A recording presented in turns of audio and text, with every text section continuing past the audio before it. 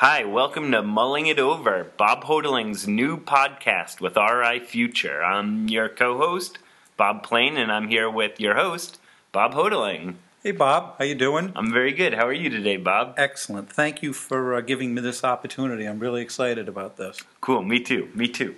So we are putting together this podcast. This is going to be Bob's weekly opportunity to kind of delve into issues that affect Rhode Island, people in general, life as we know it. Am I being too broad? Or Wow.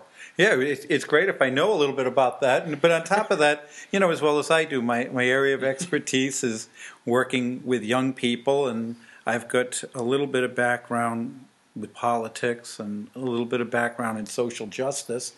And it would be nice to sit around and chat about stuff like that from time to time. And we're going to kind of talk about where those three issues sometimes meet. And yeah, and somehow in a convoluted way, they all merge. At least in my head, they do. We'll see if we can make it happen on the internet as well. Exactly. So let's start off. Tell our listeners a little something about you, Bob. What do you do? What do you love? What's your thing in life? Wow. Well, for the last 30 years, I've been the director of the East Greenwich Drug Program. And in essence, what that is I've got two halves of a full-time job. One half of what I do is I treat people and assess people who have substance abuse and substance-related concerns. And then the other half of what I do is the fun stuff, more community development, youth leadership programs, parenting programs. And again, I've been doing that for 30 years. Prior to that, I worked in the prison systems. I worked at a place called Ocean Tides. I also worked with children with special needs. So I've been in the human service field now for pretty close to 33 to 35 years. And you're not too shy about dabbling in the politics either, are you? No, I don't know if I know anything about it, but, I was a member No one in politics does. That's true.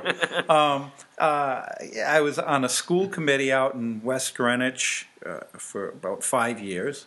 On top of that, let's face it, when you grow up and go to school through the 60s and the Vietnam War and, you follow Martin Luther King, it's hard not to be involved in politics. And then when your whole musical culture is tied into guys like Bob Dylan and Neil Young, you bump into it from time to time. So it's been something that I've always been interested in, and it's something that I admire a number of people who do get into it. What are some of the more fun political issues you've taken on over the years? Well, tell me about the smoking ordinance. So you are kind of responsible, or spearheaded, if you will, the first anti-smoking ordinance in Rhode Island. Is that the right way to say that? It was the first anti-smoking ordinance in the restaurants. Okay. So I think it was like 2000, 2001.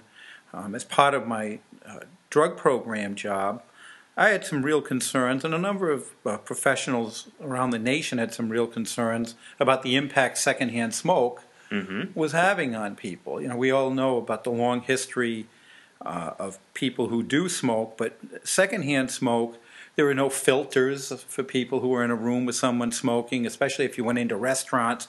If you can remember back in those days, they were like going into opium dens. There was smoke all over the place. Yeah. So at that time, I just from some of the research and some of my own personal opinion, I had some real concerns about people who were working in restaurants.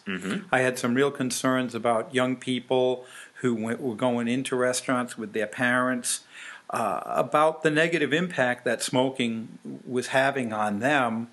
So we got together, pulled together a nice little team, people from the American Cancer Society, the Lung Association, and we wrote up an ordinance that we presented to the town of East Greenwich. And it initiated a real interesting process. And by that you mean the business community was scared to death of this idea. Yes. Initially, the politicians jumped on it until some of the businesses, some of them who had real long success, developed a tremendous fear because we were asking them to change their business. Obviously, their bar business had a significant amount of smokers, and some restaurants feared that some of these changes was going to lose them money.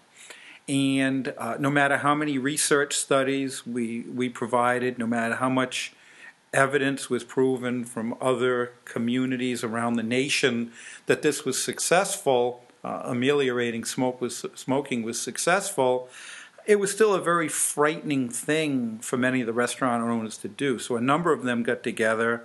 They hired a lobbyist from, I believe, the R.J. Reynolds people, and they went to war. And not against a little town council, huh? Against a little town council. I love the imagery of a lobbyist for RJR against the East Greenwich Town Council. Well, I think their big fear was that if East Greenwich went first, they'd see other communities, and that was one of the things, because we were getting cheer-led on behind the scenes by some politicians, by the Cancer Society, so they had a vested interest to seeing us win. So there was this whole political dynamic behind it, and I think that and indeed, you guys won, and East Greenwich became the first community in Rhode Island to pass a law like this, right? Yeah, we won it. There was some interesting battles. There were numerous hearings in front of the council, rewrites with ordinance, a lot of sneaky meetings in the middle of the night and phone calls.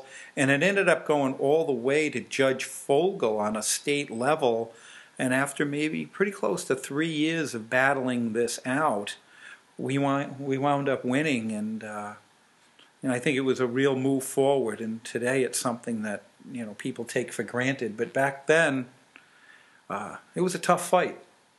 And now, more recently, you've gotten involved with the fight against high-stake testing and the kneecap test. Tell me about that. Tell me about how you see high-stakes testing fitting into your job description as someone who works with disaffected youths. And I'm not sure if that's a term you use or not. I use it, but yeah, no, that's good. But I think it was not so much that I stumbled onto it, because again, as I said earlier, I have a long history of working with young people who struggled either at the training school, in prison systems. I worked with people who had disabilities at the Trudeau Center.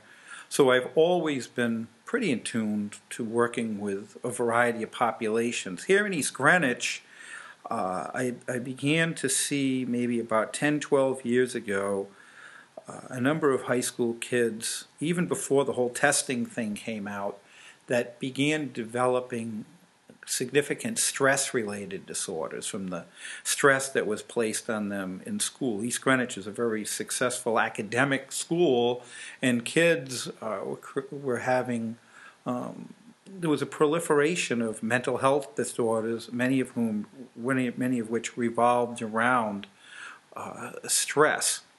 Now, move forward a little bit. And this is kind of kids taking their studies so seriously that it's having these emotional consequences and other aspects of... Yes.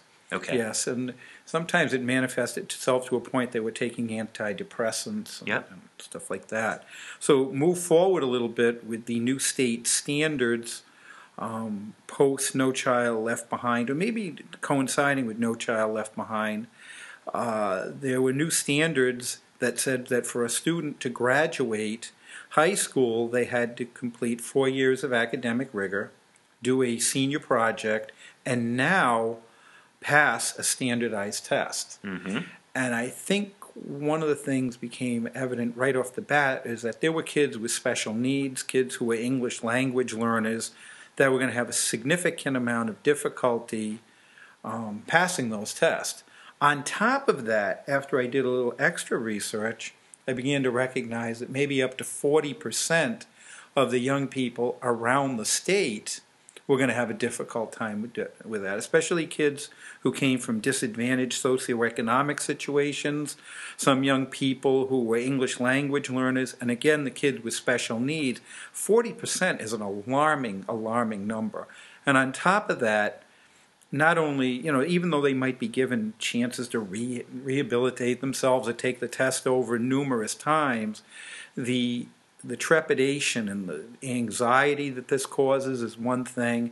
And also one final thing, limiting an academic career to success or failure based on subject matter of just English and just math I think it's pretty short-sighted. Kids who are good with mechanical dexterity, culinary skills, who have intuitive skills, those things get put by the wayside a little bit. So you put all those things together in one big picture.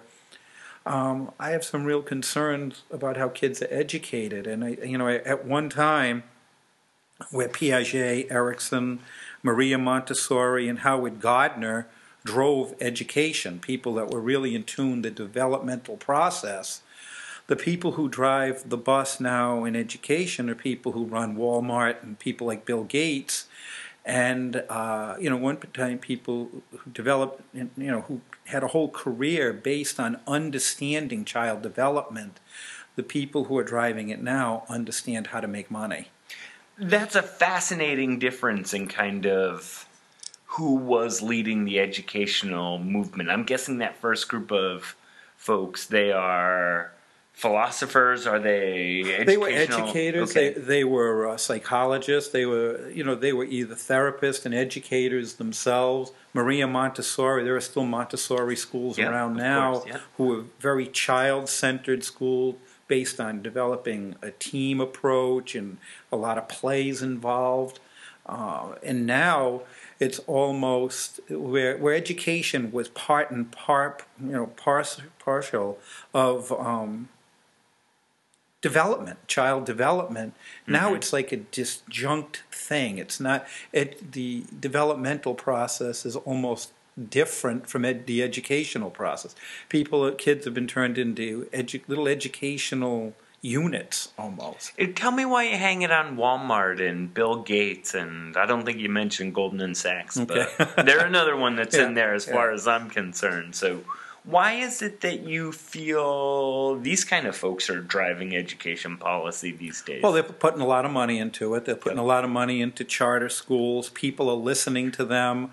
I think we have a tendency to believe that if you make a lot of money, you're highly successful. You're highly successful at making money, and I'm not minimizing what they do within their realm, but I think what's happening now is I think that public education is taking a tremendous beating when in essence I don't think it has to take a tremendous beating. I think that schools over the last 20 years have been asked to become social service providers. So much has changed. They're feeding young people. They're counseling young people. You have a tremendous number of young people who are coming in with different languages. I actually think that public schools do a phenomenal job. Do I think there's some issues? Of course I do. I think that we have to add some things and modify some things. Of course we do.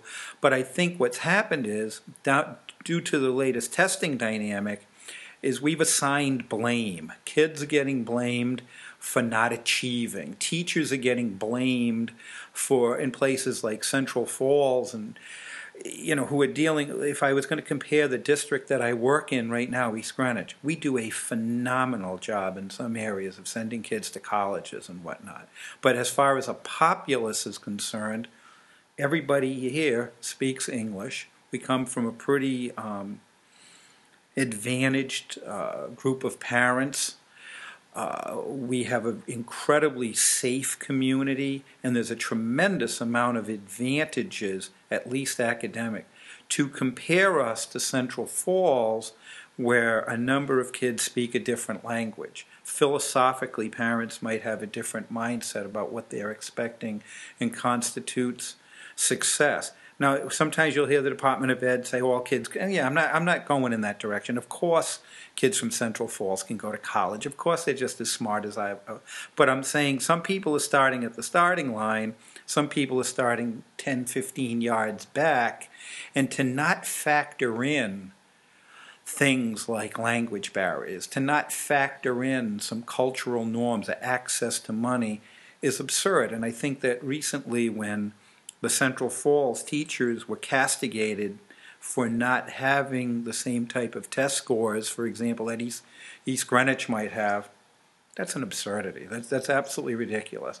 And stuff like that began to, just get my attention, and I just thought they were things that were unfair, and we had to speak out about them a little bit. It's almost as if there's two different race tracks that kids in Rhode Island have to race around, but we're kind of timing them on, we're holding them to the same standard as far as how long it takes them to finish this race, but Absolutely, and even when you determine something to be the race to the top, some kids grow at different rates. Some kids grow physically ahead of their maturity. Some kids look like they're 25, but emotionally they're 15.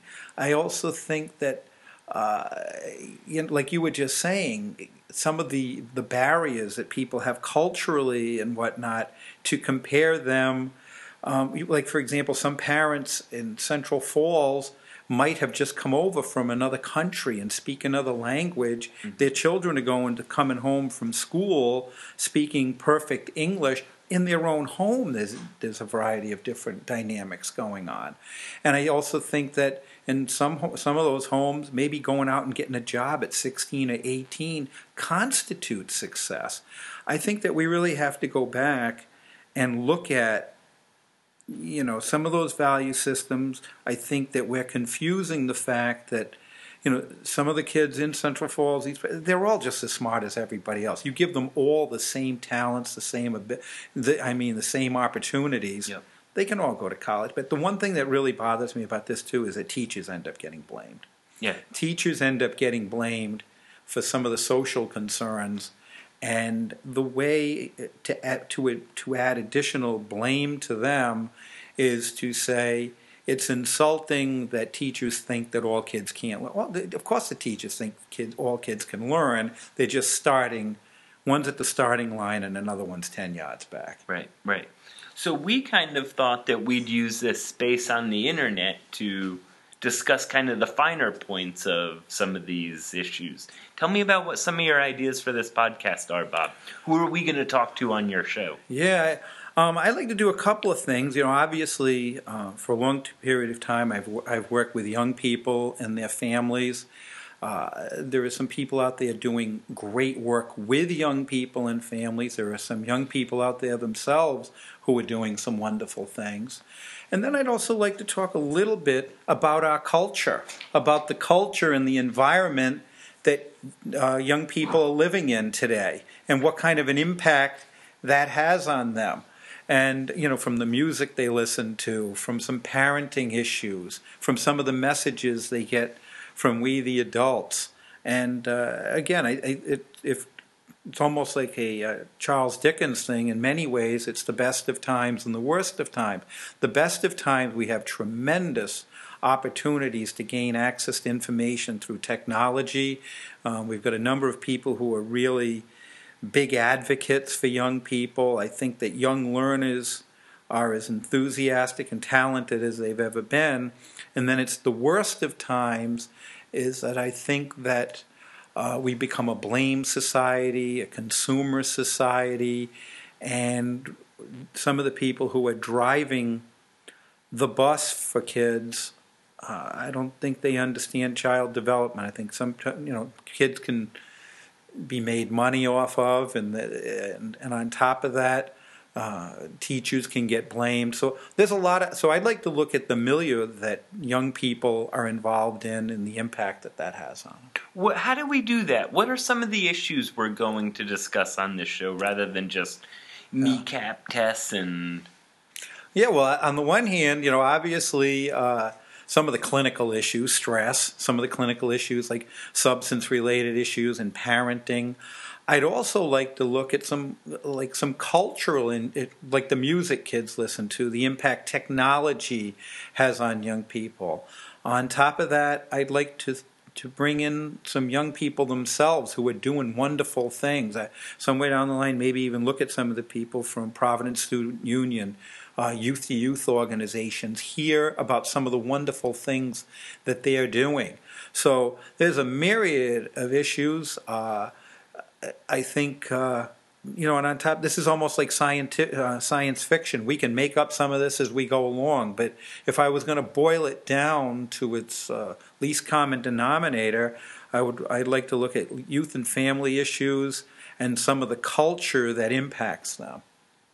I love that. I'm really looking forward to the show, Bob. How about you? Well, I'll tell you what, again, I think this is a really great opportunity. I think that, like I said, as you know, I can just about turn on a computer, but I think it's fantastic that I have an opportunity to do this, and you're giving me an opportunity to do this. And, there's a lot of work to be done, but I look at this as a blast, and I'm looking forward to doing it. You're a natural. I pretty much just hit record and haven't said a word since. Well, I'll tell you what, you notice my wife was in the studio earlier. She had to leave because she has to listen to this 24 hours a day. So I might have gained a few listeners, but I definitely lost one.